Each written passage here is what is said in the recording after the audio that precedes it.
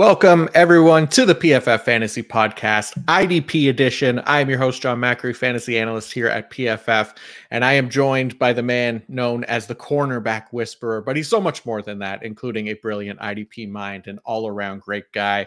From IDP Guys, the IDP Show, SGPN Fantasy, and co-host of the IDP or ID Pro Players Podcast, my guy, Johnny the Greek. Johnny, what is up, my man?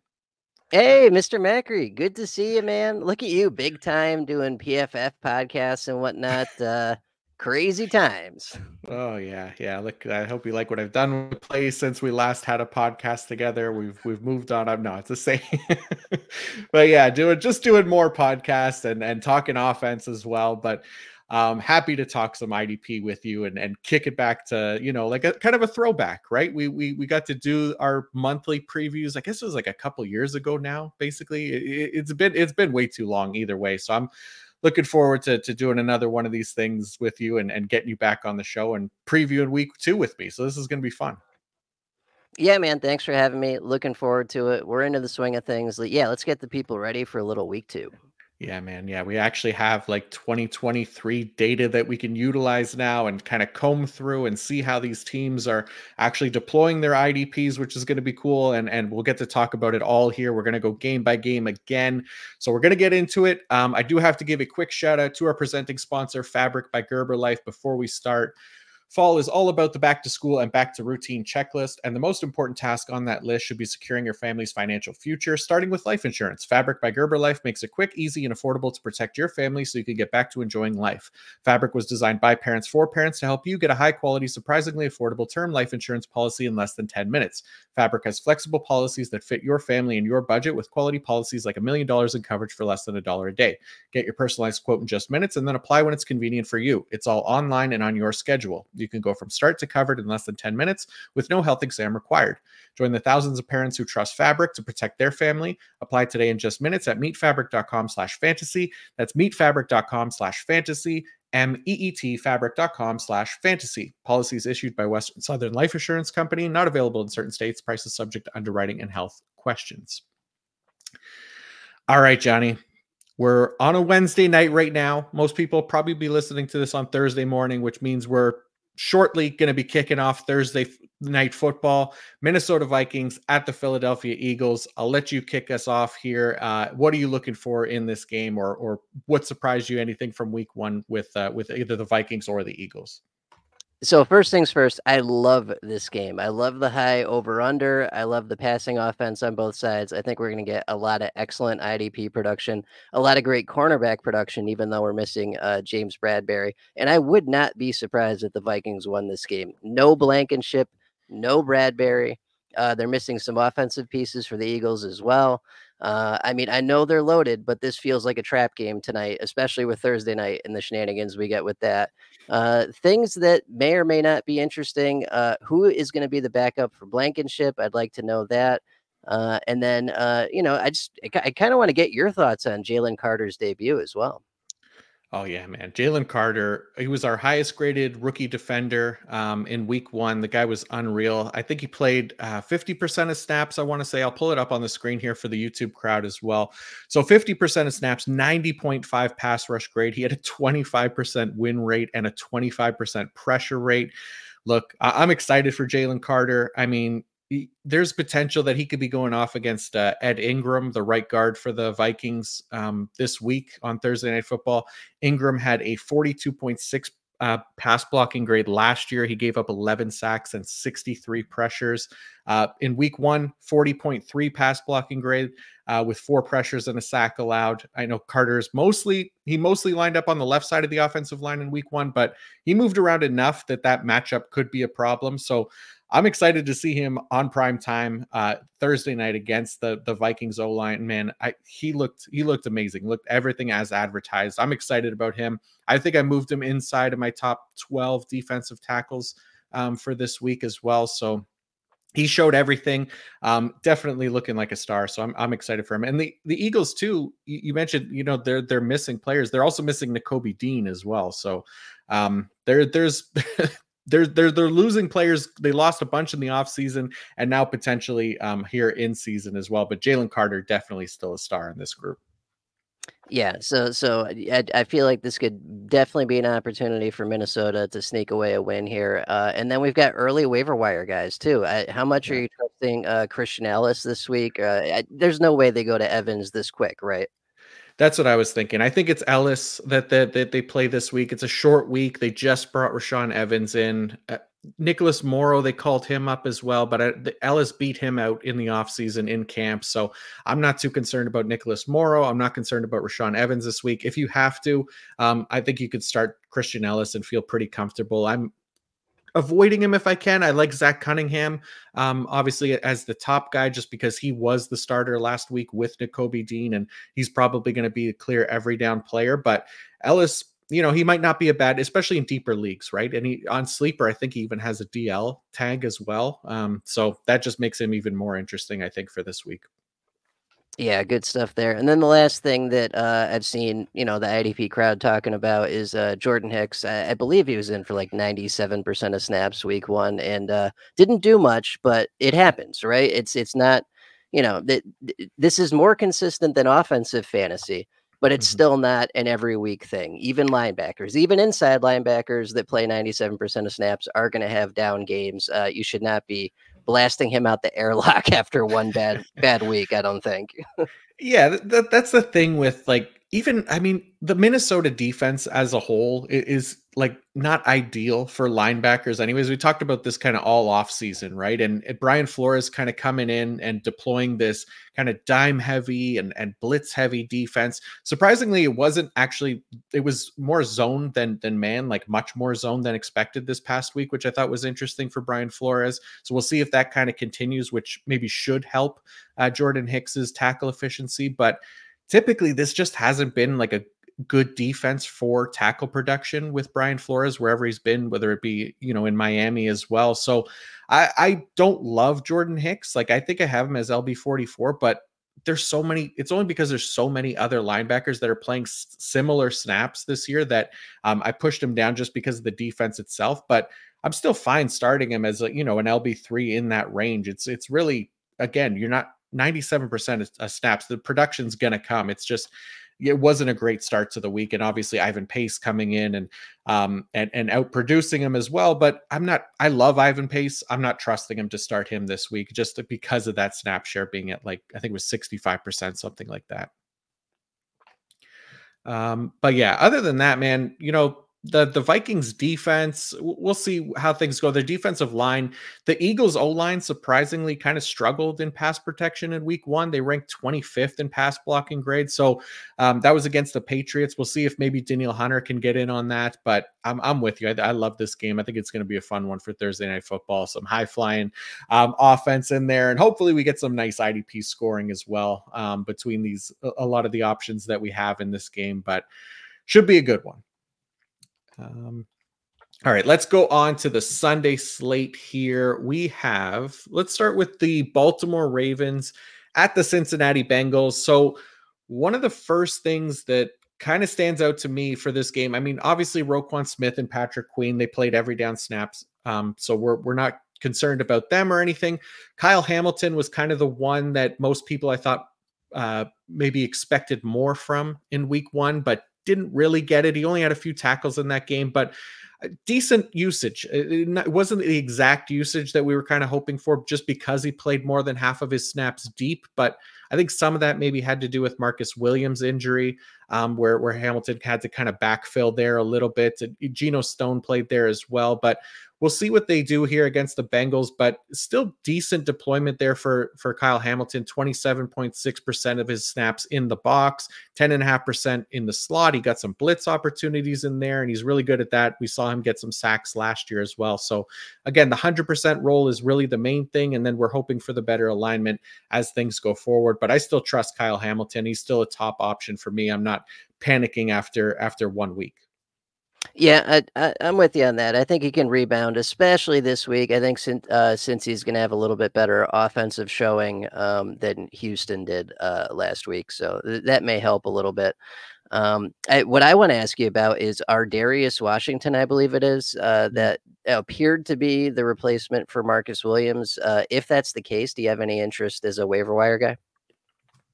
I think so. I think he was playing more. Let me see. I want to pull up his numbers because I couldn't remember if he was the slot guy, right? Yeah, he was 86% in the slot. So it wasn't like a full-time role. He didn't play 100% of the snaps. So he's kind of interesting. I remember him coming out. We talked about him on another podcast a couple years ago, and kind of found him interesting. Really small guy too. So, but an exciting player. I think in deep leagues I'd take a shot on him, but I just kind of worry that again, not that 85 to 90% up roll is not as ideal. But I mean, against the Bengals, who should be passing a ton, it makes it a little bit of a more interesting matchup for me. Good stuff there. And then we obviously we got the answer finally to the safety situation for the Bengals that's been a little iffy all off season with Nick Scott and Dax Hill. Yeah, which one's your favorite? I don't have a take yet. They both play a lot. That works for me.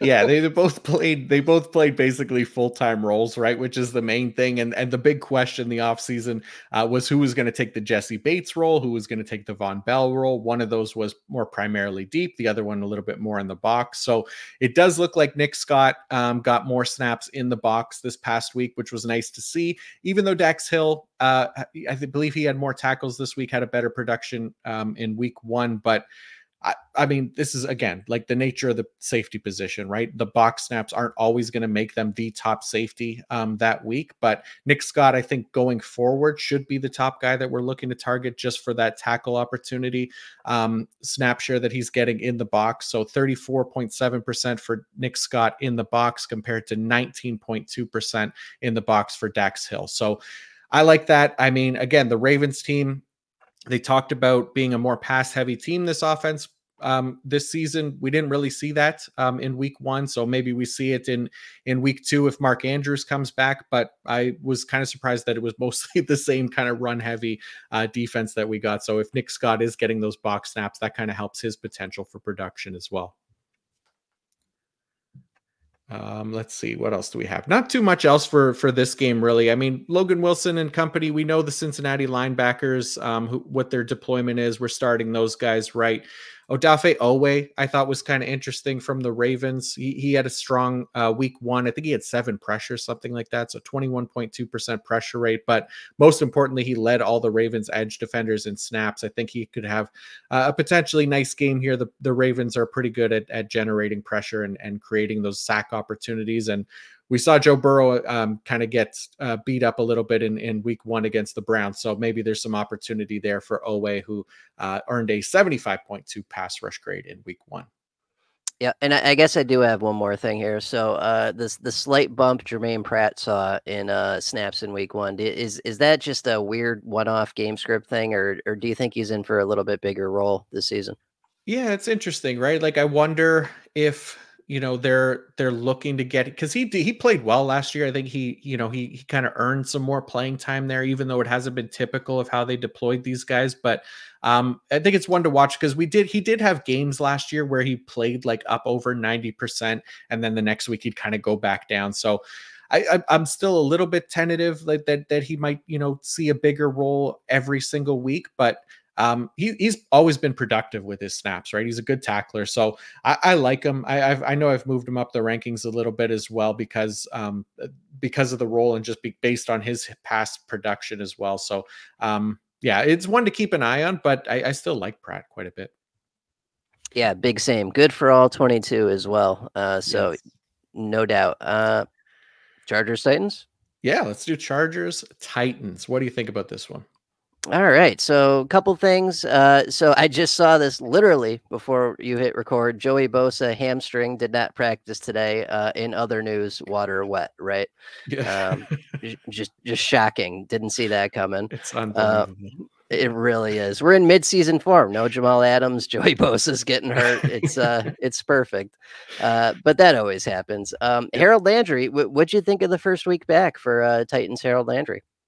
Yeah, I was surprised, I guess I guess not surprised that he played so much because they really haven't shown any fear in just leaning into this guy super heavily. Like 87.7% of the defensive snaps is a crazy number for a defensive lineman. There's only a few of them really that do that, but Tennessee obviously they're not concerned about re-injury risk or anything with this guy because they just kept him out on the field, and it wasn't like his most productive day at all. I think he only had one tackle or something like that, but if he's gonna be on the field this much, you can't ignore him, right? Like, and he's gonna have his big blow up weeks as well. That tackle production is gonna come up just being on the field too. So I think I have him as edge 18 this week. I just love the usage, and I love the potential there for production.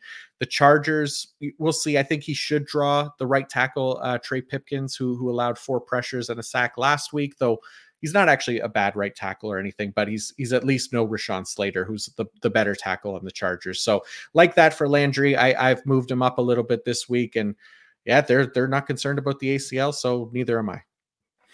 Yeah, good stuff there. And in regards to Tennessee linebackers, so definitely there's a bit of panic going on with Aziz. Although I believe he played like 98 or 97% of snaps, and I'm not too worried. I think the production will come with that. Any worries about him or thoughts on Jack Gibbons getting 65-ish? I think it was percent.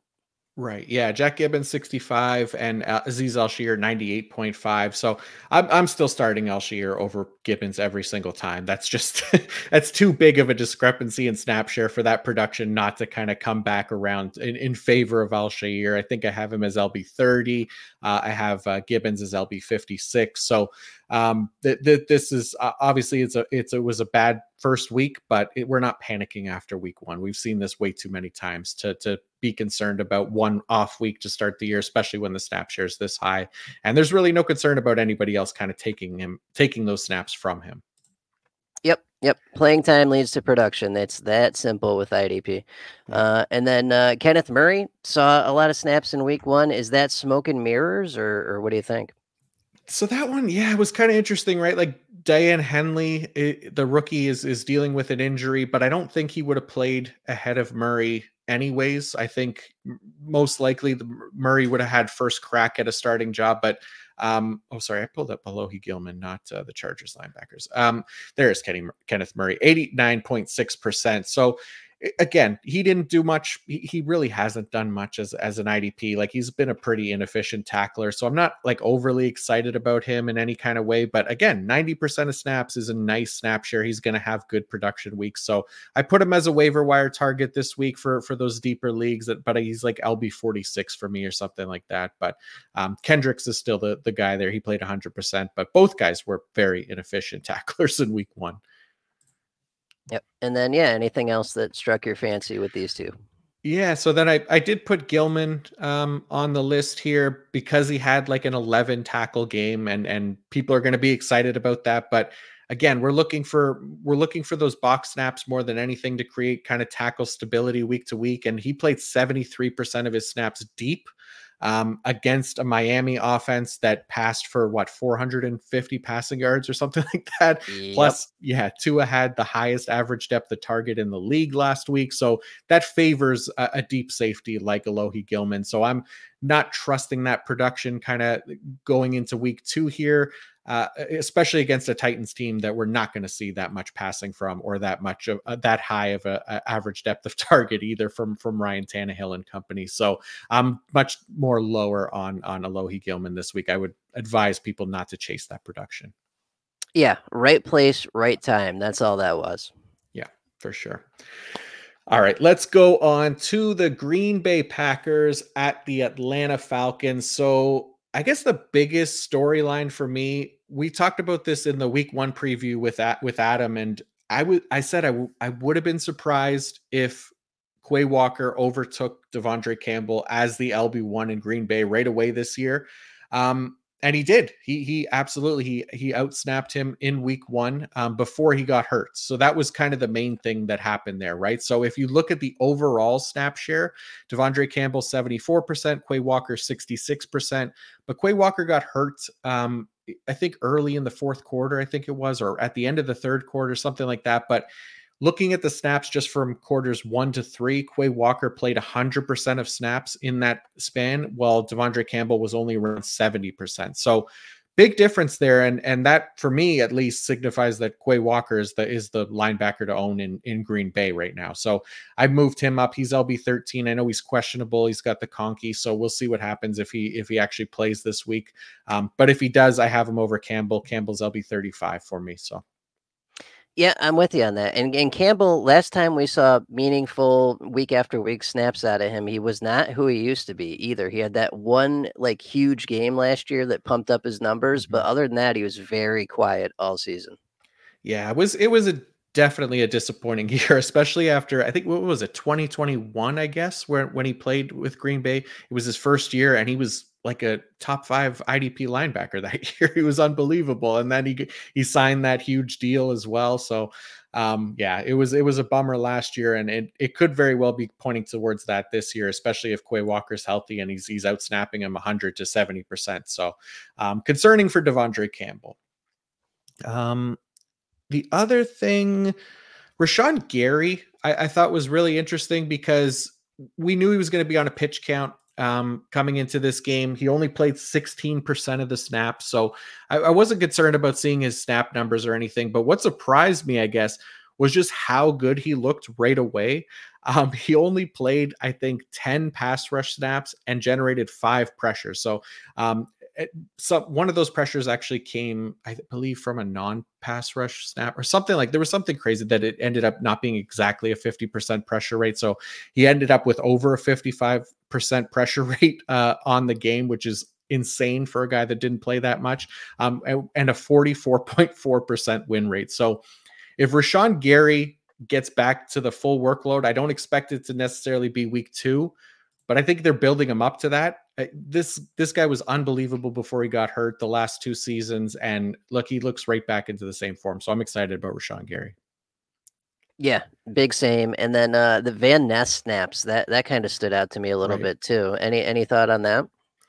Yeah, so that one, I thought maybe he'd play over Kingsley Enigbare, but it was close enough. So again, this guy's a rookie. I think Rashawn Gary and Preston Smith eventually they'll be the 1 and 2 there. Enigbare probably pushes Van Ness down a little bit, but I like the way they can use Van Ness. I think they could kick him inside and stuff, and he could be productive still. So still his first year, so I like him for the future, but probably not as high on him for this year. Yeah, good stuff there. And then just looking at the Atlanta D, which is obviously a little bit improved so far this season. Jesse Bates with the massive game. I did not get a chance to. I've been running around like an idiot trying to get my stuff out the last 3 days, so I have not had a chance to look at his alignment. What did Bates do alignment wise in week 1? Yeah, so I wish I pulled it up, or at least an image for the YouTube crowd, but I could pull it up to get the exact numbers here because he's still basically a deep safety, right? He was 80.6% deep. So that's a very deep number. Uh, Richie Grant actually had a 46.8% snap share in the box. So really like that for Richie Grant going forward.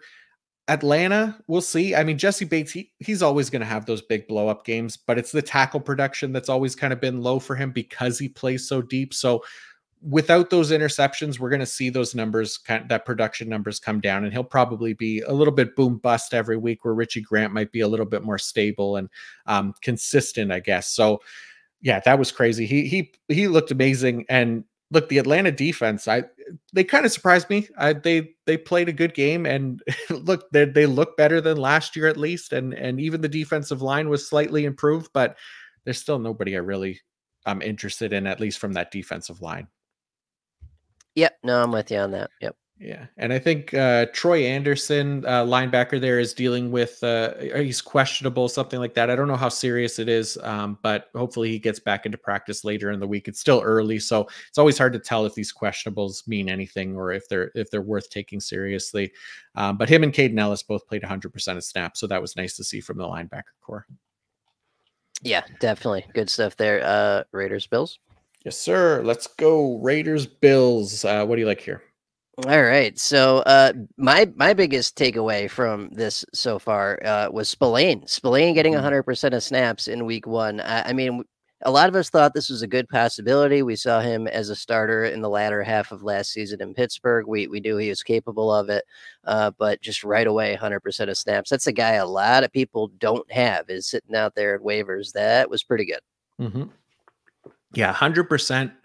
8 tackles. I know Divine Diablo also 8 tackles. He basically played an every down role as well at 94%. So like both those guys, but yeah, like look, the playing time was there for Spillane. I was surprised too. I thought Diablo would be their full time, green dot wearer, all that stuff. But it looks like they trust Spillane, who's never really been a full time linebacker before. There's been a couple games where the Steelers used him that way, but obviously the Raiders like him a lot. So we got to, adjust to that for IDP, right? So he was definitely a hot waiver target this week, and still like Diablo as well. But I'm just kind of, in the middle, like LB3 range for both of them right now until we see, have a kind of more history of higher tackle production and stuff like that. But yeah, it was definitely a surprise. So, um, other stuff with the Raiders. What do you think of Nate Hobbs? Because I got him as Mm. CB1 this week, and he's been very high in my rankings, my cornerback rankings all off season. How about you?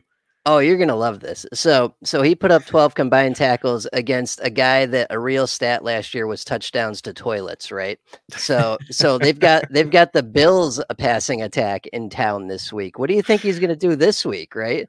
I love Nate Hobbs. He's great. What do you think about Jacorian Bennett though? 7 solo tackles, 100% of snaps, and he's the lesser of all evils there because you don't want to throw at Peters. Hobbs is obviously pretty good.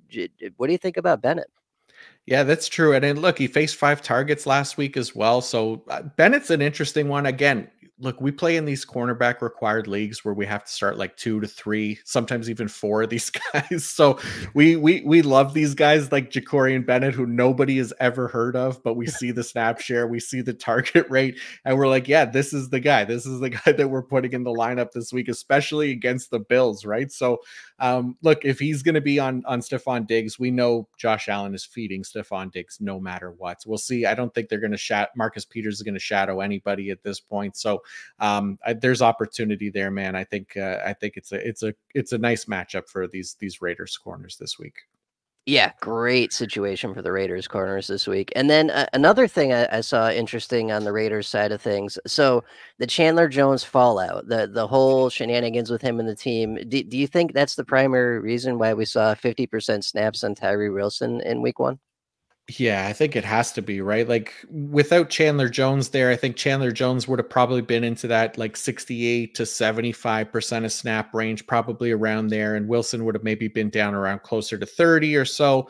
But they basically had no choice. They only got Tyree Wilson, Malcolm Kuntz, and Isaac Rochelle as their other defensive lineman, not named Max Crosby. So they had to put these guys out there. And look, Tyree Wilson, we kind of knew going into the season that this is very much a project player.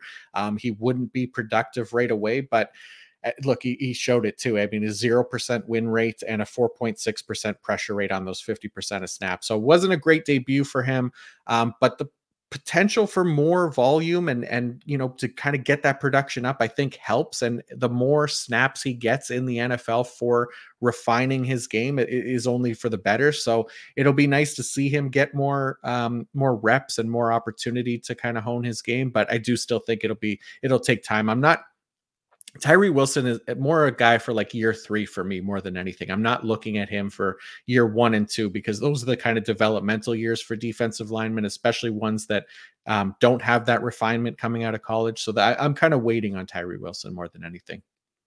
Yep, yep, good stuff there. And then Buffalo linebackers, that's been a big hot topic this week as well. I don't know about you, but I still prefer Matt Milano.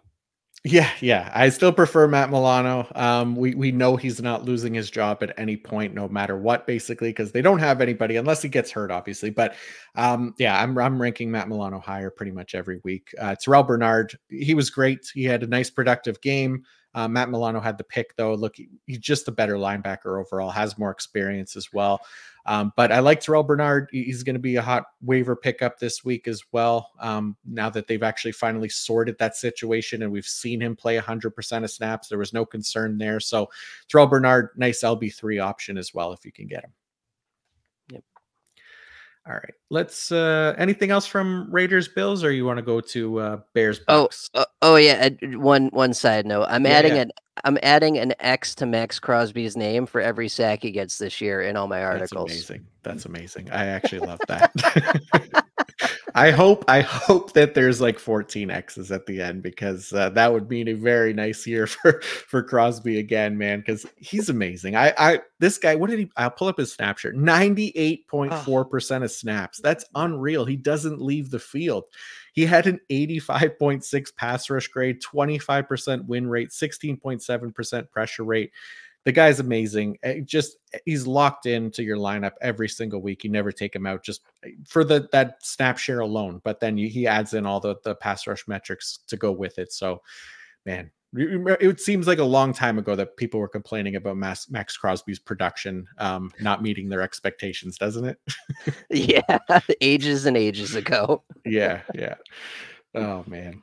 All right, let's go to Bears and Bucks here. So I mean, the linebacker groups were pretty much as expected. We knew what the Bears were going to be coming into the season. Tremaine Edmonds, TJ Edwards, Jack Sanborn worked in there as well.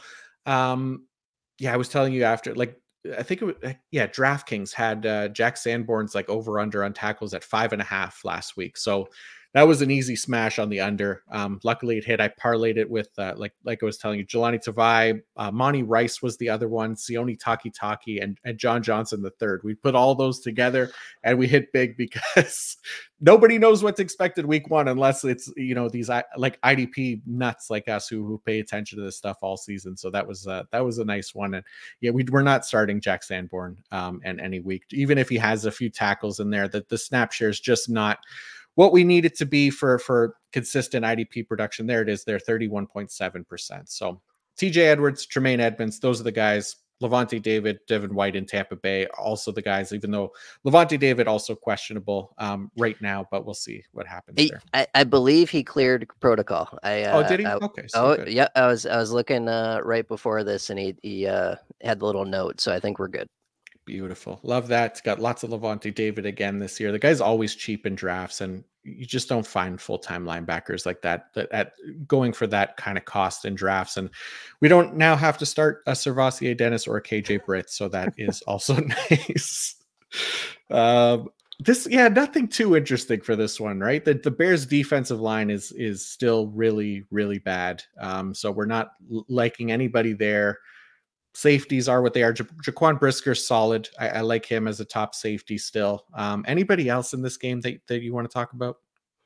No, not really. It was pretty. These are two stable defenses. It's Mhm. not like we're talking about the Patriots or the Right. Dolphins or something. Yeah. Yeah, yeah, exactly. And then Antoine Winfield, maybe the only other person worth mentioning, really. Safety 8 for me this week. Doesn't really matter where the guy lines up. He's been productive. We talked about that last week with Adam too, who loves Antoine Winfield and got decent usage too. 27% in the box, 62% deep, just 6% in the slot, which I thought was interesting since he basically played primarily slot last year. Ryan Neal took most of that work this past week, so we'll see if that changes at all. But yeah, still love Antoine Winfield either way. All right, Yep. let's go. Yes, we'll go to the Indianapolis Colts at the Houston Texans. Johnny, what is it that you stands out for you in this game? Yeah, so a couple things I noticed after week one. So Shaq Leonard looks like they're easing him back in with the 86% in week Mhm. one. EJ Speed getting 40 something percent I thought was interesting. Any thoughts on that, or do you think it's just that like an insurance policy? How many teams play three linebacker sets these days? Like not Yeah. many, I would guess. Yeah, this is another one of those situations, right? Just another team that still plays a decent amount of base linebacker, right? And because Shaq Leonard wasn't full time, he was 85.7% of snaps. That we saw a little bit more EJ Speed, but is usually like a 30% base team. So that's probably what we could expect from EJ Speed if Leonard gets up to a full time role, which hopefully he does, man, because we just have not got the same Shaq Leonard in recent years. We talked about this with last week with Adam too. Darius Leonard was much better than Shaq Leonard, and still true here in 2023. So hopefully he turns that around. But yeah, not overly interested in EJ Speed unless Shaq Leonard goes down, obviously, and that would be a huge bump for him. Yep. So that stuck out a little bit. Obviously, the safety situation over on the Colts. I didn't feel like it was completely settled all off season, but it looks like you were right about it. Oh, yeah, the box snaps, man. For Julian Blackman, I was shocked because this was a guy that basically never played in the box for the Colts. But look at the numbers here: 51.4% in the box. Rodney Thomas, 94.3% deep. So there was a very clear discrepancy of kind of which guy to trust for IDP. And even if it wasn't like a huge tackle week for Blackman, those are going to come too because that usage in Gus Bradley's defense just hammering those safeties into the box is a beautiful thing. And Julian Blackman's going to be the guy. We just hope that he can at least be an average tackler at best, and he'll rack up some tackles there. Yep, that was good stuff. And then another thing people are freaking out about this past week here. So Christian Harris, what was it, 60-ish, 65% of snaps? What's going on with that? Yeah, so I thought we would get maybe two potentially full-time linebackers. I thought Harris maybe would get the slight edge over Perriman, even though I love Perriman, and thought like if it was close enough, Perriman would easily be the better tackler. It was not even close. Perriman 95.3%, Christian Harris 71.9%. Denzel Perriman, we talked about this last week, man. The guy is a tackling machine. He posted a 23% tackle efficiency in week 2 with 14 total tackles on that 95% snap share. He is, to me, he's locked in as a top 10 linebacker right now until something happens where maybe they take his snaps away or something like that. But I'm trusting him every single week in every lineup. And he also got a questionable tag today at some point, and again, hopefully it ends up being nothing. But Christian Harris, yeah, I thought there'd be a bigger role for him there, but I guess D'Amico Ryan's maybe not trusting him as much right now. Yep. Yeah, and then I guess the only other thing was the Petrie injury with it Mm. sounded super scary initially, but it looks like he'll be okay this week or next. Yeah, bruised lung or something like that. Yeah, he's like Oh, coughing up blood on the sideline. That's not ideal. no, you don't want that. I feel like that would definitely probably get you ruled out for the game. Um, so yeah, we'll see if he comes back this week. Because yeah, that obviously people spent like big time draft capital to get Jalen Petrie this offseason. Not me, but people did. So hopefully that pays off for them. But he'll need to be out there for that to happen. Otherwise, Eric Murray was an option who filled in for Jimmy Ward last week. Jimmy Ward probably questionable right now as well, but there's at least a chance that he'll be back. So if Petrie's healthy, Jimmy Ward is healthy, those are the two starting safeties there. Otherwise, Eric Murray is number 3, and I have zero interest in whoever number 4 is. Oh, it's MJ Stewart. Yep. That's the one. Yeah. Yeah. Yep, same. Yeah. No, thank you, MJ. We're sorry. All right, Let's go to the Kansas City Chiefs at the Jacksonville Jaguars. This one, look, Chris Jones is back. He ended his holdout, which is nice for us DT required folks, because he is like a top 10 defensive tackle for the most part. One of the best pass rushing defensive interior linemen in the league. Not the best tackler, but we want those big plays, and we don't always get them from the DT position. So that'll be nice to see. I haven't like bumped him right up to his usual like top 5 the position just yet. I think have him as DT10 just because I want to see if he gets kind of eased in. He basically missed all of training camp and everything, right? So I don't know what the snap share is going to be like for him. So it'll at least be nice that he'll be back and not holding out until week 8 like he had threatened to do. Yep. Yeah, that was great news. And then obviously McDuffie with Oh yeah. the new whatever you want to call it role responsibilities just went crazy. But Snead did pretty well too. The only reason Snead didn't like crush his projection is because they're so inflated across all these platforms. Like Right. it in some of the leagues we're in, he was like projected at like 20 something points as a corner, and that's just not realistic. Yeah, like if they listen to our podcast, the people that make these projections for Yahoo or for wherever, they would know that cornerback production is not as stable year to year. So don't trust that. As good as he was last year, was obviously the clear CB1 in every league, but we'd also seen in the playoffs last year that McDuffie was getting more of that slot role, which is where the production mostly came from Snead. So that helped McDuffie a ton. I moved him up in the rankings because that separation was a little bit clearer, but I'm not moving Legarius down significantly. He's still got decent usage. He was getting those blitz attempts as well, lining up on the defensive line and kind of still staying within range of the defensive of the box and everything like that. So still like Legarius Sneed, but if I had to pick one, I'm probably still going with McDuffie now.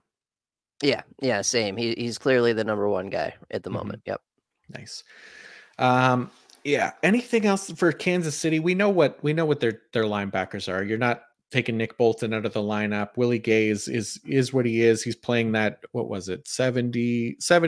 Yeah, 67.6% of snaps. Leo Chanel's LB3 there, which means that Drew Tranquil needs to be removed from all IDP rosters at this point because he is not going to be playing enough unless there is an injury. But 20% of snaps is not going to do it for me. Yeah, yeah. I mean, we knew that was coming, but Yep. I'm sure there were people surprised by it this week. But Yep. yep, that was pretty normal. Jacksonville also, Lloyd 100%, Foye 100%, but Lloyd didn't do much. What was up with that? He literally did nothing. 5.6% tackle efficiency with 4 total tackles. But yeah, I guess the promising thing for Devin Lloyd is that he did play every single snap, because last year we saw what happened with Chad Muma kind of coming in and those guys kind of splitting time a little bit. So there was always that kind of concern coming into this year that could potentially happen again. But it was nice to see that Jacksonville trusted him. It just would have been a lot nicer to see that production be way better than it was, because 5.6% tackle efficiency would put him as one of the most inefficient linebackers in the entire league. So hopefully that picks up a little bit in the weeks ahead. Yeah, no doubt. And I know we're going to talk Josh Allen here in a second, but I did have a question for you. So Cisco, did he swap roles with oh Jesus, Rayshon? I don't think so. I think Rayshon still played mostly in the box. Yeah, so it was 32% for Jenkins in the box, 21% for Cisco in the box. So it was still pretty, like, it was a little bit closer than what it was last year. But it was still Jenkins being the kind of primary guy to rotate down closer to the line of scrimmage. So again, it was another one of those weeks, right, where Cisco had the better week, but Jenkins, we probably trust a little bit more long term. I think Cisco had like a fumble recovery in there as well, something like that. So that'll always kind of play with it. But nice matchup this week against the Chiefs, obviously for safeties. So but yeah, Josh Allen, I mean, you mentioned it, and this is Josh Allen, the one who had 3 sacks last week, not the one who had 3 picks last week. This is Josh Allen, the edge rusher. To me, man, I love Josh Allen. This was a big week. I obviously, we're not going to expect 3 sacks from him every week, but the playing time is there. The pass rush metrics are there. I think he should be another guy that we start to lock into that top 10 of the position if that kind of continues in the weeks ahead, because big fan, and I think this could be a big year for him. All right, we got one more of the 1 o'clock games here, and that is the Seahawks at the Detroit Lions. We got the Lions on prime time last week, not so much this week against Seattle, but anything for you that you want to start with here for Seattle and Detroit? Yeah, I mean, fun game. First of all, let's Yeah. start there. I mean, it's going to be a great game. Yeah, Brooks eased back into things a little bit here. Wagner got his full playing time. Anything on that? I guess just that Jordan Brooks was incredibly efficient with his 64% of snaps, right? So he had 11 total tackles, so a 21.2% tackle efficiency, which is unreal. But even Bobby Wagner, 23.5% tackle efficiency. The man put up 19 total tackles on a full-time role, didn't miss a single tackle either. So Bobby Wagner continues to just be incredibly efficient with his opportunities, and being back in Seattle definitely helps, because this is a very linebacker tackle friendly defense here. So I don't know that I'm trusting Jordan Brooks over most options this week, just because I want to see them kind of give him a little bit more snaps before I put him in the lineup, because we could see that kind of come down at any point, and at least the production anyways. We probably expect the snap share to kind of increase here, but I I have him, like, I'd play him over guys like Devin Lloyd and Jordan Hicks and Alex Anzalone, Cole Holcomb, who we'll talk about in a bit, Juwan Bentley, Christian Harris, like those kind of guys I would play Jordan Brooks over, but I'm not playing him over any really of like the true full-time guys yet.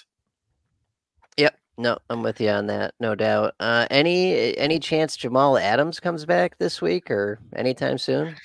It would be nice. It would be nice if he does, because we could stop kind of worrying about him and at least see him on the field, because there's always this kind of I guess feeling with Jamal Adams that he could be like a safety one, right? But we don't know it until we see him on the field. And if he does come back this week, I'm not starting him. There's pretty much no league I'm starting him in, just because again, he's been injured so often. It's been so long since he's been on the field. It could be another one of those guys that they ease back into action. They have Julian Love on the team as well. So I'm not trusting Jamal Adams if he does come back this week, but at least would be a good sign in the right direction that he could potentially get back to that safety one ish, probably more of a safety two at this point, depending on what the deployment is for him. But yeah, not loving him. Yep, big same. I ejected years ago. Yeah. Yeah, yeah. Looking at the Lions linebackers though, so yeah, I mean Anzalone getting what was it, 94-ish% of the snaps. That was wild. What I saw though was Derek Barnes getting a decent chunk, and then Campbell getting a less decent chunk. But I think over the course of the season, that kind of reverses itself, right? As Campbell gets more comfortable, he gets more of those snaps, and then eventually becomes like, what do you think? A second full-time inside linebacker, or how's that work? That's what I'm hoping. I mean, I would be shocked if we don't start to see Campbell get more snaps. Like, he clearly kind of looked like the best Lions linebacker out there already. They invested a first round pick in the guy. He played 39% of snaps, but there were times where he'd be the only guy on the field with Alex Anzalone. And there was even like a drive where it was just him and I think Derek Barnes at the time, and Alex Anzalone was off the field. So they're rotating like crazy over there, until we see somebody emerge as like a clear, like with a clear, stable role other than Anzalone. I'm not trusting any of them really. I'll play Anzalone in deeper leagues, but yeah, Barnes, Campbell, Rodriguez. Right now, they're basically sit and wait and see, because Campbell's probably the only one that we have any kind of hope for emerging with like a clear LB2 role to start in that defense. Yeah, no doubt. And then the secondary for the Lions as well. So everyone loved the Brian Branch week 1, and I Yeah. did too. Great play, but 68% of snaps in the secondary. Why would you ever settle for that when there's so many guys out there that play 100% of snaps? And beyond that, where is Tracy Walker? Yeah, Tracy Walker did not play. He he was completely removed from the starting lineup. It was Kirby Joseph and Chauncey Gardner Johnson that played the typical safety roles, and then yeah, Brian Branch played the slot. And yeah, like you said, he looked good. Brian Branch, I wouldn't be starting him in most leagues. Like, the pick six was the thing that everybody got excited about. It doesn't help people that it happened on prime time, right? Because everyone sees it and everyone gets excited about Brian Branch. But he did leave the game for a little bit, so maybe that snap share does get up to maybe 75% range. But there's still, like you said, there's so many corners, there's so many safeties that we can play that have full-time roles and can have more consistent production. So not trusting it yet for Brian Branch, but a nice start to his career at least. Yeah, yeah, great play, helped them win the game, but expecting a pick six every week is just insanity. Yeah, for sure, for sure. So, all right. Anything else from Lions Seahawks here for you? No. All right, let's go. Before we go on to the 4 o'clock games, I do want to give a quick shout out to our sponsors, DraftKings. Football is back in full swing with another week of epic games, and who's got you covered on the action for every single one of them? DraftKings Sportsbook, an official sports betting partner of the NFL. New customers can bet $5 on football and get $200 instantly in bonus bets. Nobody's missing out on the action this season. All DraftKings customers can take advantage of 2 new offers every game day this September. Get in on the NFL Week 2 action with DraftKings Sportsbook. Download the app now and use code PFF to sign up. New customers can bet just $5 and take home $200 instantly in bonus bets. Only on DraftKings Sportsbook with code PFF. The crown is yours. Gambling problem? Call 1-800-GAMBLER or visit www.1800gambler.net. In New York, call 877-8-HOPE-NY or text HOPE-NY. In Connecticut, help is available for problem gambling. Call 888-789-7777 or visit ccpg.org. Please play responsibly on behalf of Boot Hill Casino and Resort. 21 plus age varies by jurisdiction. Void in Ontario. See dkng.co/football for eligibility, terms, and responsible gaming resources. Bonus bets expire 7 days after issuance. Eligibility and deposit restrictions apply. All right. Let's go on to the rest of the games here. The New York Giants at the Arizona Cardinals. Man, the Giants, it was a bloodbath on Sunday night. There's no other way of saying it.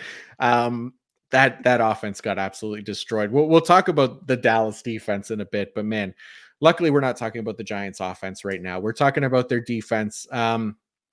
Start with maybe the linebackers, because I know Bobby Okereke didn't have the game that people were kind of hoping for, but he was still the clear kind of LB1 there for the Lions. So, or for the Giants, I'm sorry. So I'm not too concerned about him. Again, this defense isn't the most ideal for tackle production. Wink Martindale's defense, it's another one of those kind of man heavy, blitz heavy schemes that do kind of hurt tackle efficiency a little bit. So just kind of being aware of that. I'm not playing Micah McFadden over Bobby Okereke, even though McFadden had the more productive day. The snap share wasn't really anywhere close. We're trusting Okereke over McFadden, right? Oh yeah, absolutely, 100%. It's overreaction, heading into week 2, as is tradition. It's Yeah. it's a it's a marathon, not a sprint, right? Like it'll all even out. Exactly. Yeah, that's that's a great way of putting it. Yeah, the Giants, I mean, I don't know. There's nothing that really that stands out to me that's too interesting. I think their defensive line will have better days. Obviously, they got too many talented players on that defensive line for them to put up duds like they did in week 1. The safeties, we know it's Xavier McKinney, we know it's Jason Pinnock. So yeah, I guess the Cardinals probably more interesting. Do you want to talk about them instead? Yeah, yeah. I mean, there were a couple people that started Isaiah Simmons after he had a cup of coffee on the Unreal. Giants and just assumed he was going to have like a full-time role right away. But that's natural consequences. That's what that is. Yeah, you got to pay attention in the offseason, man. You can't be starting Isaiah Simmons in week 1 on a new team. I wouldn't have even been starting him if he stayed on the Cardinals playing that deep safety role. So yeah, again, it pays to pay attention here. So speaking of the Cardinals, I guess the first thing, Kayvon Wallace was really interesting. He had a nice game. I believe he led the Cardinals in tackles last week. So he didn't have a full-time role, but he had a decent sized snap share in the box at 42%, which I think was nice to see. It was more than any of the other safeties that he played in the box there, even compared to Buda Baker and Jalen Thompson. But I think more importantly is that role for me maybe doesn't make Kayvon Wallace as interesting as it maybe makes Buda Baker less interesting, because Baker would have taken a lot of those box snaps typically, but now 73% deep in week 1 is a little bit concerning for Buda Baker going forward. Yeah, yeah, definitely, man. And that's the one kind of downside for Buddha is it seems like every other offseason they're totally switching up what he does. Mm-hmm. That's true. Yeah. And I don't blame him for kind of wanting out of there too, because that was the storyline this offseason. But yeah, not ideal for Buda Baker, because he was another highly drafted safety for IDP this year. But it is concerning that Kayvon Wallace is kind of coming in there to take those box snaps from him. Um, Zaven Collins was another interesting storyline for the Cardinals this offseason. He was drafted as an off-ball linebacker. They moved him to edge full time. His first game as an edge defender did not go well, even though he had an interception in the game. That I'm not really counting that towards anything, or kept banking on it for the weeks ahead, because the almost 100% of his snaps were played on the edge. He did drop back into coverage for that interception, but looking at what he did on the edge, he did lead all the Cardinals edge defenders in snaps at 59.2%, but a 0% win rate and a 0% pressure rate for Zaven Collins in his first snaps as an edge defender against kind of an average offensive line there in Washington. So not overly excited about him. How are you feeling about Zaven Collins? Yeah, he's not Micah Parsons. Yeah, that's we've solved the issue there with Zaven Collins. That you cannot just move a first round linebacker to the edge and expect Micah Parsons production. So You hate to see it for Zaven and company, but until we start to see him actually, develop a little bit more of a pass rush repertoire and get those kind of metrics up, we're going to need more from him for sure. So not trusting him. I am trusting Kaiser White. How do you feel about Kaiser White going forward? Yeah, yeah, great playing time, good production in week 1. No real competition for that slot. I feel pretty good about it. Yeah, like literally no competition because it was Kayvon Wallace that coming in from safety playing there a little bit, and Josh Woods only played 55% of the snaps as the LB2. Chris Barnes got in there a little bit as well, but it's basically Kaiser White, and he had a decent tackle game, 10 tackles, so a 14% tackle efficiency, which was nice to see. Hopefully he could keep that up because he was a very cheap draft pick this offseason and could be a nice value for the rest of the year. All right, 49ers at the Los Angeles Rams. What's kind of the first things that you want to talk about in this one? So Nick Bosa did not play anywhere close to what he's capable of. It's clear that he held out for quite a a ways. I would expect that to go up quite a bit. Aaron Donald looked like his old self. The Yes. Geno Smith, oh my god, was hilarious. Yeah, that was the highlight of the weekend for me, man. That was a nice reminder that Aaron Donald is back, and to get that caught on microphone was just incredible because yeah, I can't blame Geno Smith for for that reaction. But yeah, the 49ers D line, man, it is what it is. Like these guys are all studs. You got Nick Bosa there, you got Javon Hargrave, Eric Armstead, solid. Drake Jackson potentially now kind of emerging as maybe the edge too. I know Cleveland Farrell played a little bit more than him, but Drake Jackson had a really great game. Obviously had the sacks, but also a 77.7 pass rush grade, 24% win rate, 20% pressure rate. This is a guy that was a second round pick a couple seasons ago and could potentially get up there a little bit. But yeah, Nick Bosa will have better days. I'm not too concerned about him. It is an interesting matchup though, because the Rams O line was surprisingly really good last week. They played 41 pass blocking snaps and only allowed 4 total pressures against the Seahawks. He ended up they ended up with the second highest pass blocking grade of the week at 84.8. So Aaron Donald was one of those pressures, obviously the oh my god moment, and but yeah, it was or no, sorry, I'm talking about the Rams offensive line, not the Seahawks offensive line. But yes, the I'm already in off season mode still, but Aaron Donald or the Rams offensive line, for God's sake, it was actually surprisingly good last week. Is basically what I'm trying to say as I stumble my words and hopefully could mix in a water here at some point. Um, but yeah, man, it should be an interesting matchup. They're facing a much tougher defensive line this week in the 49ers with Bosa, Armstead, Hargrave, Drake Jackson now kind of emerging. So we'll see if that Rams O line is real or if it's Fugazi production. We'll see. Yeah, yeah, I got a feeling it's the second one. I seen a lot of people this week grabbing themselves some Puka Nukas and all these discount wide receivers for the Rams, and I got a feeling against the 49ers, it's all going to come crashing back down to earth. It very well could, man. I'm only going to be referring to Puka Nakua now as Puka Nuka. Oh man. That's amazing, man. That shows you my interest level. But yeah, Rams safeties. Russ Yeast, right? Like Yeah. what John Johnson couldn't reclaim the job. I guess not. It looked like maybe in the preseason that John Johnson was going to get there, but right up until the last minute, they basically changed their mind. John Johnson, he wasn't hurt or anything because he played on special teams. So Russ East, yeah, he's the guy that's starting next to Jordan Fuller, but Fuller had the more ideal role, 30% snaps in the box. Yeast just 14%. So not overly interested in Russ Yeast for the rest of the season, but I will take some Jordan Fuller shots for sure. And then, yeah, the other thing, Aaron Donald and friends basically is what we're going to refer to this defensive line as, because it's basically him and nobody else, even though Michael Hecht or Hoyt or however you say it and Byron Young, they played a ton. So that was at least a positive for them. 92% of snaps for Michael Hecht or whatever, and Byron Young, 84%. So not like amazing pass rush metrics, although it was a decent first game for them. Um, any interest in these guys as maybe volume plays at least for Yeah. deeper leagues? Oh, absolutely. Everyone has value. It just Hmm. depends, what the league is, how deep you want to go, and we go pretty degenerate. So Yeah. I'm sure I could find a place for these guys.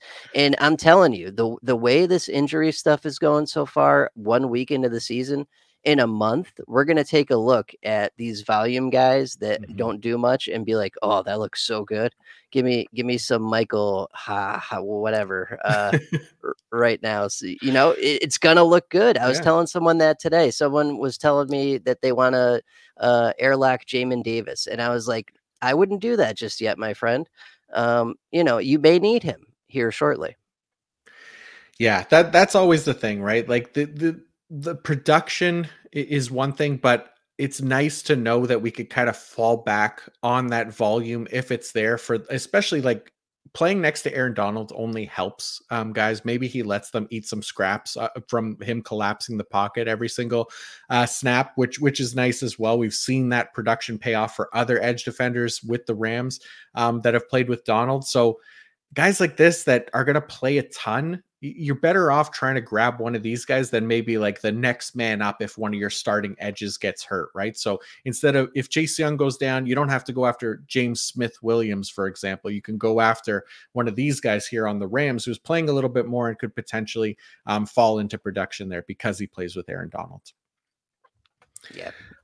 All right. Let's we hinted at it before. The New York Jets now playing the Dallas Cowboys. The Cowboys, let's start with the defensive line, man, because that was truly one of the bigger mismatches that we're probably going to see all year, even though this week could potentially be another one for the Cowboys defensive line because man, everybody ate against that Giants offensive line last week. Dallas was the number one graded pass rush unit. They were number one in pressure rate. They were number one in quick pressure rate. They absolutely destroyed the Giants O line. I know the Giants O line wasn't highly regarded coming into the season, but this was like men against boys here, and it definitely showed on Sunday Night Football. This week, both tackles for the Jets are questionable. Dwayne Brown and Mekhi Becton, although they both played last game, so we'll see. Hopefully, they play this week. But they weren't like overly impressive in week one. Then you add in Zach Wilson back there. Now I think we could see another bloodbath here from the Cowboys pass rush. Yeah, yeah, definitely. And it kind of, I mean, it's not great for anyone that Rodgers went out. It hurts everything Yeah, across the board, but I feel like this game went from a possible, you know, good offensive output, entertaining back and forth game to this is just going to be a knife fight now. yeah, Like it is not going to be pretty cuz that Jets defense is incredibly good yeah. too. We might end up with like a 10-7 type deal or something. Yeah, I love that Jets defense, man. They were the only reason that they won that game. They kept them in it, and obviously the kick return. So the defense and special teams for the Jets, and I don't know how much they'll come through to help them for the entire season to maybe push for a playoff spot or anything like that, like they were hoping. But they should keep them in games, like you said. This could be a very well a close one. But speaking of that Jets defense, the defensive line what was interesting without Carl Lawson there. Carl Lawson led the edge group last year in snaps for the Jets, but he was out in this game. I don't know if he's going to be out or not for week two. It feels like it's possible. So Jermaine Johnson was the guy who actually came in and led the group in snaps, and he was a first round pick from a couple of years ago.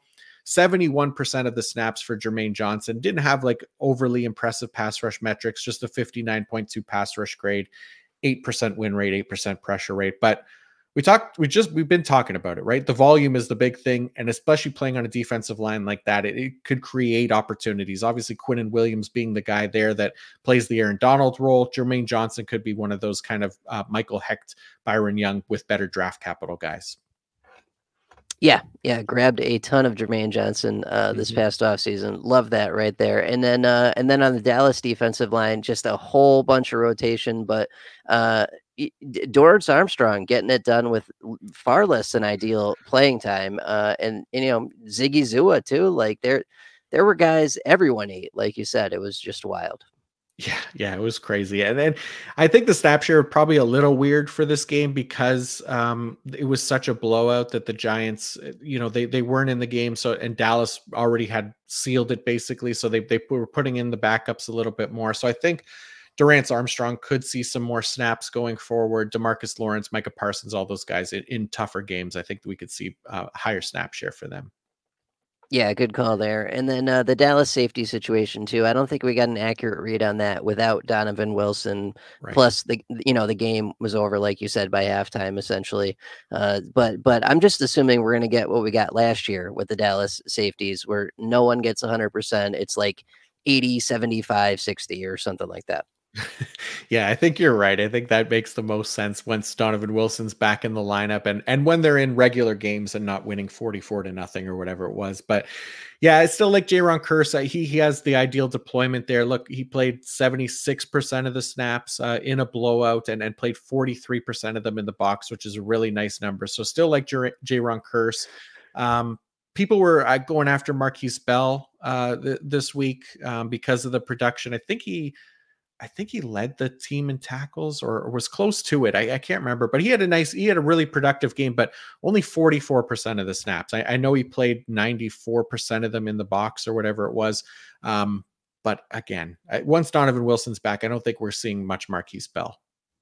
Yeah, they were missing a couple guys in the secondary, Jordan Lewis and Donovan Wilson. So there were guys that won't be there normally getting some good playing Right. time last week. Yeah. Yeah, makes sense, man. Anything else from Dallas and the Jets? No, pretty par for the course beyond that. Quincy Williams got a little bump up to 100% of snaps. That was nice. That's right. Yeah, he was typically like kind of an 80% guy, so that was definitely nice to see and it created some nice production could create some nice production for him going forward too. So definitely another one to monitor there. Hopefully that sticks because we do want more full-time linebackers. That's obviously nice for IDP purposes. All right, let's go to the Washington Commanders at the Denver Broncos. What do you want to go start with in this one? Oh, the thing everyone's freaking out about. So, Cody Barton, 100% of snaps. Jamin Davis, 65. What is going on there? That's crazy, man. Yeah. I was not expecting this. I had Jamin Davis pegged as like a breakout candidate this year. I thought he was going to play that full-time role. He played that role well when Cole Holcomb went out last year. I thought, they spent the first round pick on this guy. They're going to trust him. They did not. 64.5% of snaps, like you said. Really, really disappointing. Cody Barton took 100%. I don't know why. I don't know what it is about Cody Barton. This was a guy that really was never a full-time player. He got an opportunity last year in Seattle, but also lost snaps because of poor performance last year as well. So I don't know how much to trust Cody Barton going forward, or that, maybe there's something going on here with Jamin Davis, but very concerning. Obviously, Jamin Davis had some off-field issues as well. Maybe there's something to do with that as well. In the playing time, but one to monitor because just really surprised by this. But I'm not trusting Jamin Davis this week. That's for sure. After seeing what this was, so even though he led the team in tackles, I could hold him, but I'm probably starting other options if I have them. Yep, I'm right there with you. And yep, just one to keep your eye on, no doubt. Cam Curl, huge week. Oh, What was his usage like? I assume it was pretty good. Oh yeah. He's always got the ideal usage. This guy. This is why we love Cam Curl all off season. I had him as safety 3 coming into the year. 47% of snaps in the box. Played a full time role at 100%. 26% in the slot as well, and just 21% deep, which is amazing for a safety because it just means they're closer to the line of scrimmage on more than 3/4 of their snaps, which is beautiful to see. And that's why he had such a productive tackle day with 10 tackles on the day. So continuing to lock Cameron Curl into lineups for sure. Yeah, no doubt. Great move there. And then on the Denver linebackers, Singleton with a little bit of a bump, and then Josie Jewell with a little ding down from 100 to 90. Yeah, Josie Jewell, I thought he'd be a full-time player as well. It's close, 90 something, whatever it was, I think 95%, something like that. But I think the main thing for me is Singleton going from like a 75% player to 90%. we know how efficient this guy is with tackles when he's on the field. We call him Kingleton for a reason, because he is the tackle king. And if he's going to be getting 90% of snaps each week, that's better than 100% of snaps for a lot of linebackers. So he'll have some big tackle games because of it. I think he had like 320 tackle games last year, which is unreal. So he's going to be somebody that I move up the rankings as well, as long as we continue to see that 90% snap range, because man, we there's been nobody more productive as a tackler than Alex Singleton the last couple of years. Yeah, no doubt. I said this the other day on a different podcast. It's like with that extra 10 or 15% over the course of like, what is it, 8, 9 games? That's like an Yeah. extra game worth of production for him. Yeah, yeah. When I pulled the tackles versus expected numbers this offseason, his were like unreal. He was plus 54 tackles over expected, because he had played, which was by like far and away like more than anybody in the league, right? It's just a ridiculous number to think of. But when you think that he played like 70% of snaps, something like that, and was still putting up better tackle production than guys that were putting up 100% of snaps, and he played the whole season, it's unreal to think about. If he gets that 90% snap share and continues that efficiency, he could be one of the league's leading tacklers by the end of the year. Yeah, absolutely. And then any thoughts on the Denver defensive line? They got some new a new piece or two in the offseason. How'd that all shake out? Yeah, so they brought over Frank Clark, right? Who we've never really been like a big fan of, unless it's the playoffs. He usually has a couple big games in the playoffs, but during the regular season, Frank Clark, he is what he is. He's never been overly exciting, but he was third in the rotation. He was playing behind Jonathan Cooper and Randy Gregory. Clark, for me, he wasn't that useful when he was at the top of the rotation, so I'm not into him as the third option in the rotation. But Randy Gregory, kind of interesting just for playing time purposes. He's flashed as like a really good pass rusher before, but he was always kind of used situationally, so he had a really low production floor. It was nice to see him get some more work against the run this past week, but I think he had a 0% win rate and a 0% pressure rate somehow. So we'll hopefully could only go up from there for Randy Gregory. But how about you? Anybody that you like in that group? No, I think what's his face? The guy from the Cardinals got moved to defensive Oh, tackle. Zach Allen. Yeah. Zach Allen, yeah, which is great. To get him as a defensive Yeah. tackle. Yeah. He's going to be that interior guy there, which is nice. And we need more of these productive guys at the defensive tackle position. We're getting more of them slowly, but surely. But any more that we can get is nice to see, especially in our 2 DT required leagues that we play in, because that gets thin pretty quickly. Uh, all right, let's go to Miami, New England here, and I guess the first thing, man, Jalen Phillips, really, to me, this guy was just unreal. He's another one of those guys. Look, 90% snap share. He's not leaving the field, and he has the pass rush metrics to go with it. He didn't have like an amazing pass rush grade this past week, 65.8, but 13.5% win rate, 18.9% pressure rate for Jalen Phillips. And to me, he's a locked in top 10 edge at this point. He showed it last year that he has the pass rush ability. And with a new defensive coordinator, they're still not taking him off the field. So that's what you want to see from Jalen Phillips. And he's going to get those sacks. And obviously had the big one to close out week 1 as well, which was really cool. Yeah, I believe he had a ton of tackles in week 1 Oh as yeah. well. I think Yeah. he had 11 tackles, something like Right. that. Right. Yeah, just a monster game. Yeah. Yeah. So we talk about snaps being important for these defensive linemen. It's because of production like that, where they being on the field and racking up that tackle floor is really nice. And then once they add sacks on top of that, it just makes for huge weeks. So we love Jalen Phillips for that, obviously. But what did you think about the Miami linebackers? Were you surprised at their usage at all? Yeah, Jerome Baker like a zombie crawling out of the ground and people with all the David Long shares just losing their Oh, minds. Yeah. yeah, this is crazy. 100% for Jerome Baker, which okay, it's fine. We expected him to have a starting role, right? But David Long, 21.3%. I couldn't find anything like injury related on this or why he played so few snaps. He only posted one tackle on the day, but they were using Andrew Van Ginkel inside linebacker, but only 64%. So really, really strange usage there. I don't know why David Long saw such a small snap share, especially considering they brought him in as a free agent and paid him. I mean, this just feels like a kind of a waste. Yeah, it was very strange. That did not make a lot of sense. We'll just have to see how it goes. Yeah. What did you think of Javon Holland's usage in week one, though? That improved a little bit, I think, right? It did, yeah, yeah. Only 50% deep, which was a big improvement because he was playing almost primarily deep in the previous system and got used a little bit more in the box, 27.5%, more in the slot, 22.5%, and he had a nice game because of it. So I'm much higher on Javon Holland now than I was kind of going into the year because that usage is most likely going to be, in Vic Fangio's defense a little bit more I guess ideal for him than it was previously, where there was like one clear deep safety and it was pretty much always him. So this was nice to see for Holland for sure. Yeah, that was good stuff. And then on the Patriots side of things, Duggar finally landing at 100% of snaps. The heir apparent to Devin McCourty as a full-time player for Belichick, which is rare. We'll talk about Jabril here in a second, but I got to ask you, what is up with Christian Gonzalez playing 100% of snaps as a rookie corner for Bill Belichick in week one? That blew my mind.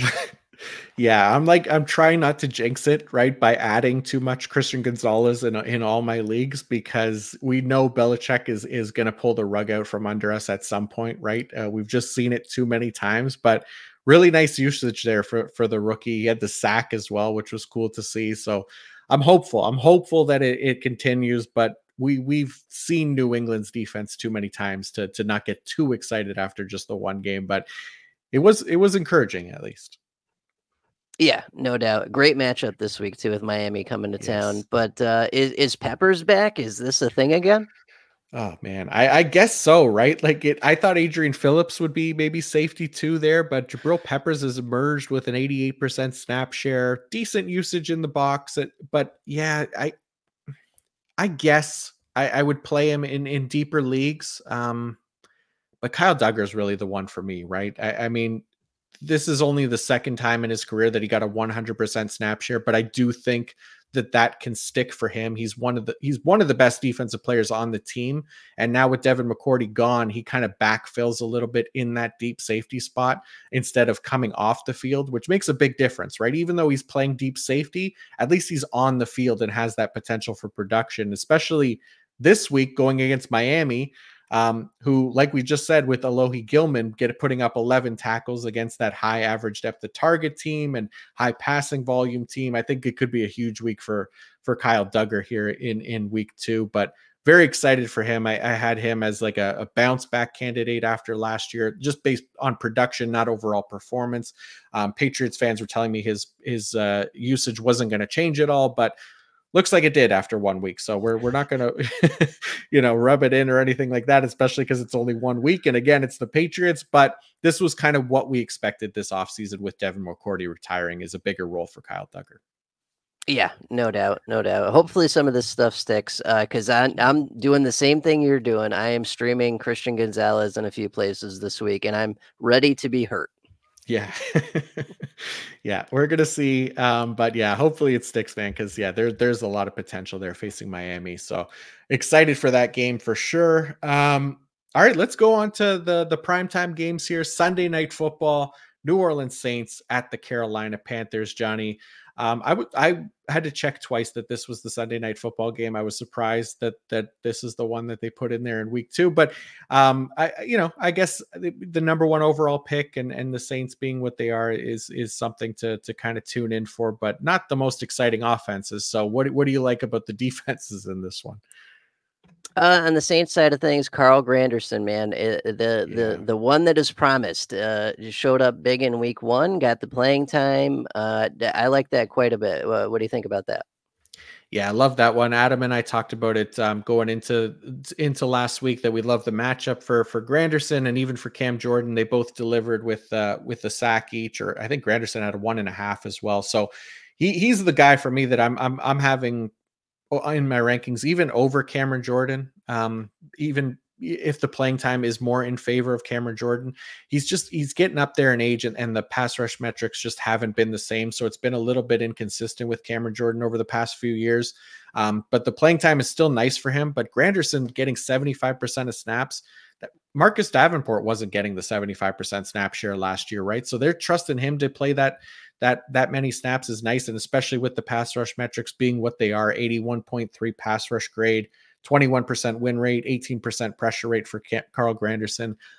Really like him, and yeah, could have a nice game again this week. He's somebody worth starting, I think.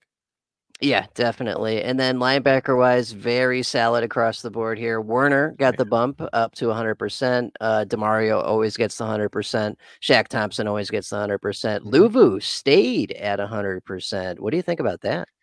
Yeah, I didn't think it would dip too far from that with a new defensive coordinator, but I was at least wanting to kind of see it first, right? And so that it was nice to see that he kind of stayed at that 100% range, because he was another guy that I think people spent a high draft capital on this offseason. I couldn't get a lot of him because of his costs. So nice to see for those people that spent up to get Frankie Luvu, and he'll have some pretty strong production days because of it, because he has that pass rush ability too. So cool to see for the Panthers linebackers.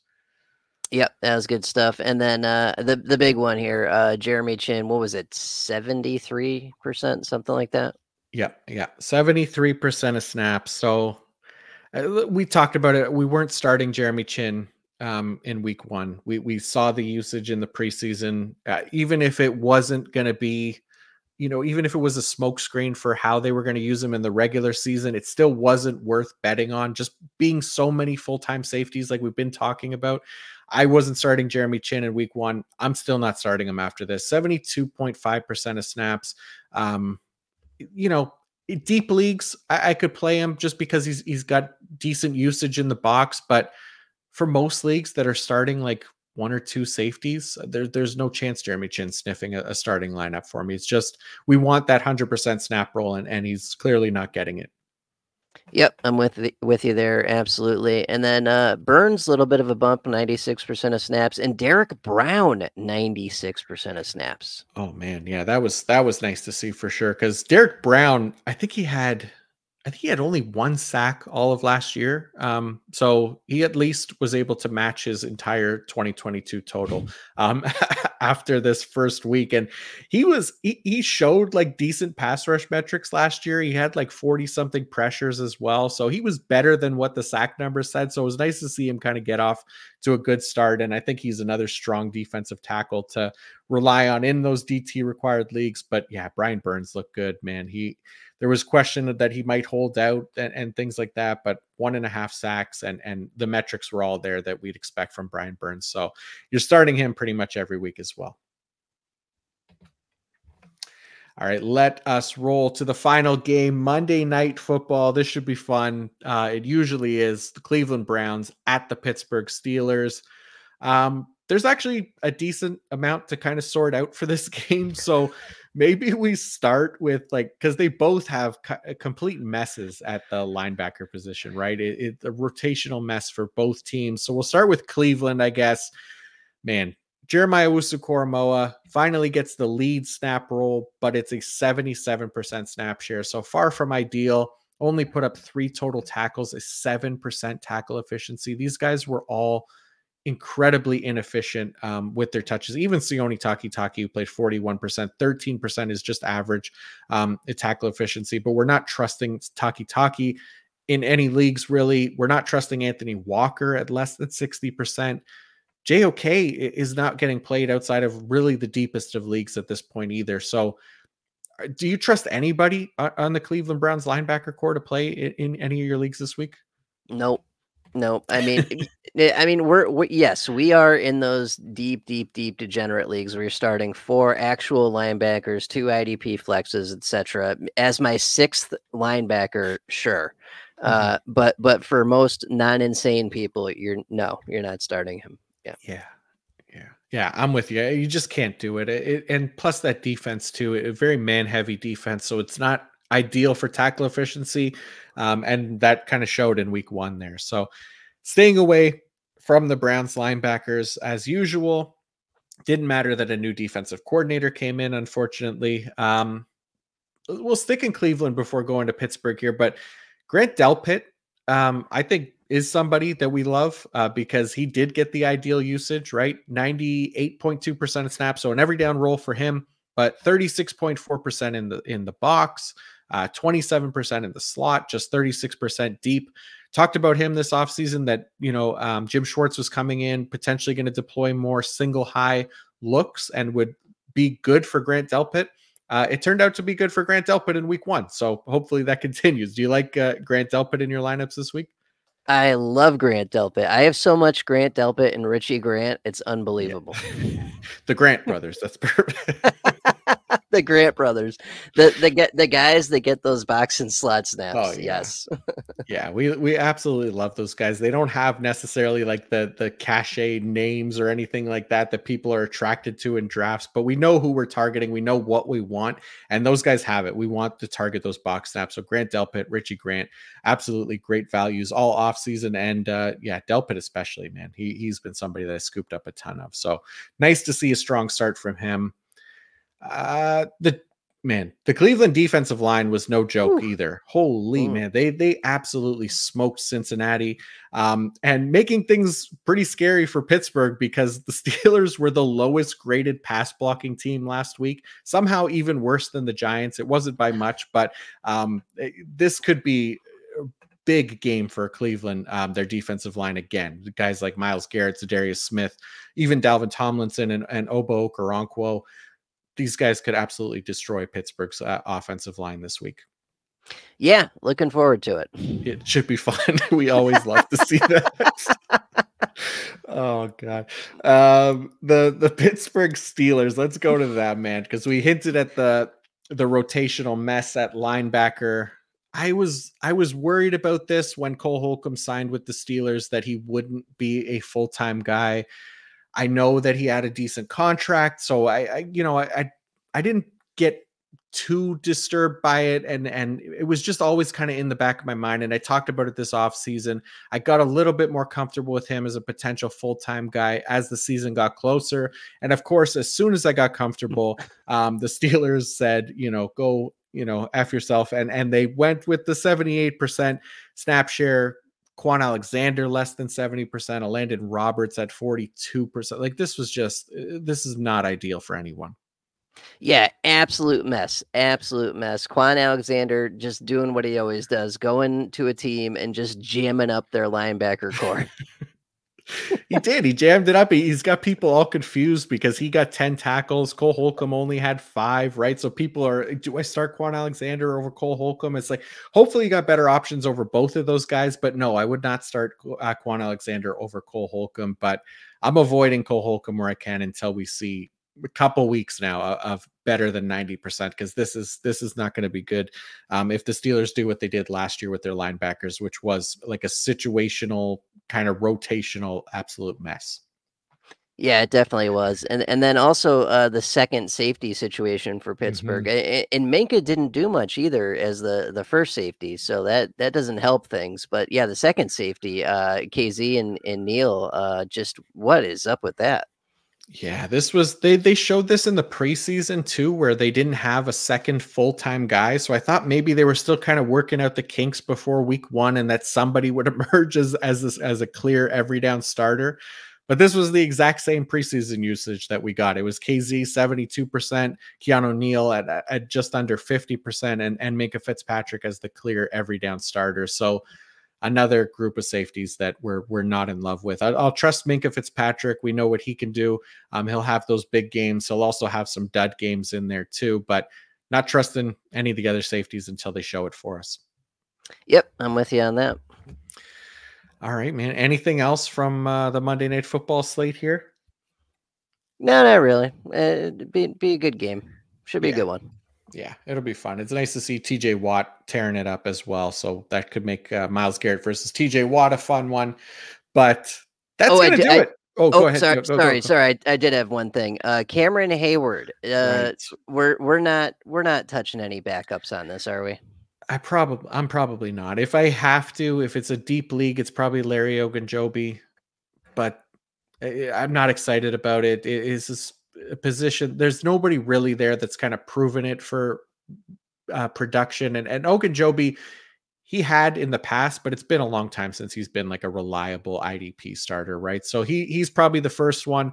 Keanu Benton had a really nice game as a rookie. He's could be interesting, maybe, but not trusting him for week 2 at all.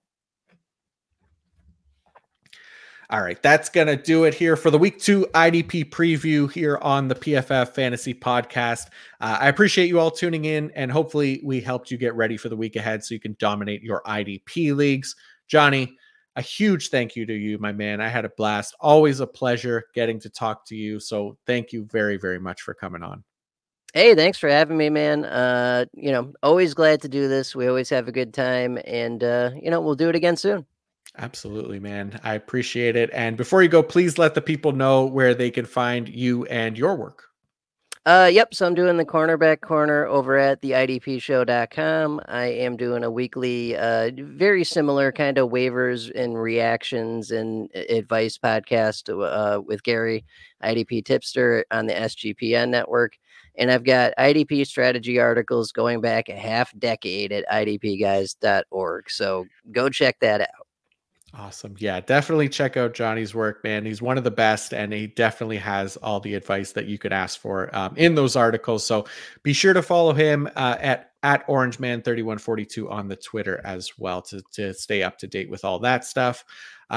As for me, everything I write can be found on pff.com. We got the IDP fantasy report out there now. It is free here in week 1. I don't know if it's going to be free going forward. That's not up to me, but definitely check it out for all those snap shares. If you were watching on the YouTube, the snap shares and everything, the breakdowns, those are all from the IDP fantasy report. Everything you need in there as well. IDP rankings coming up tomorrow, which is Thursday. Offensive line, defensive line matchups to target and avoid will be up Friday. We also all have the wide receivers performance versus man and zone coverages report. That'll come out on Thursday as well. Lots of stuff to check out on pff.com. And I will be back again tomorrow with Kate Majduk to preview week 2 on the offensive side of things. And Joey the Tooth is going to be on with me to preview week 3 of IDP with me next week. So hope you'll all tune into that. And until then, peace out.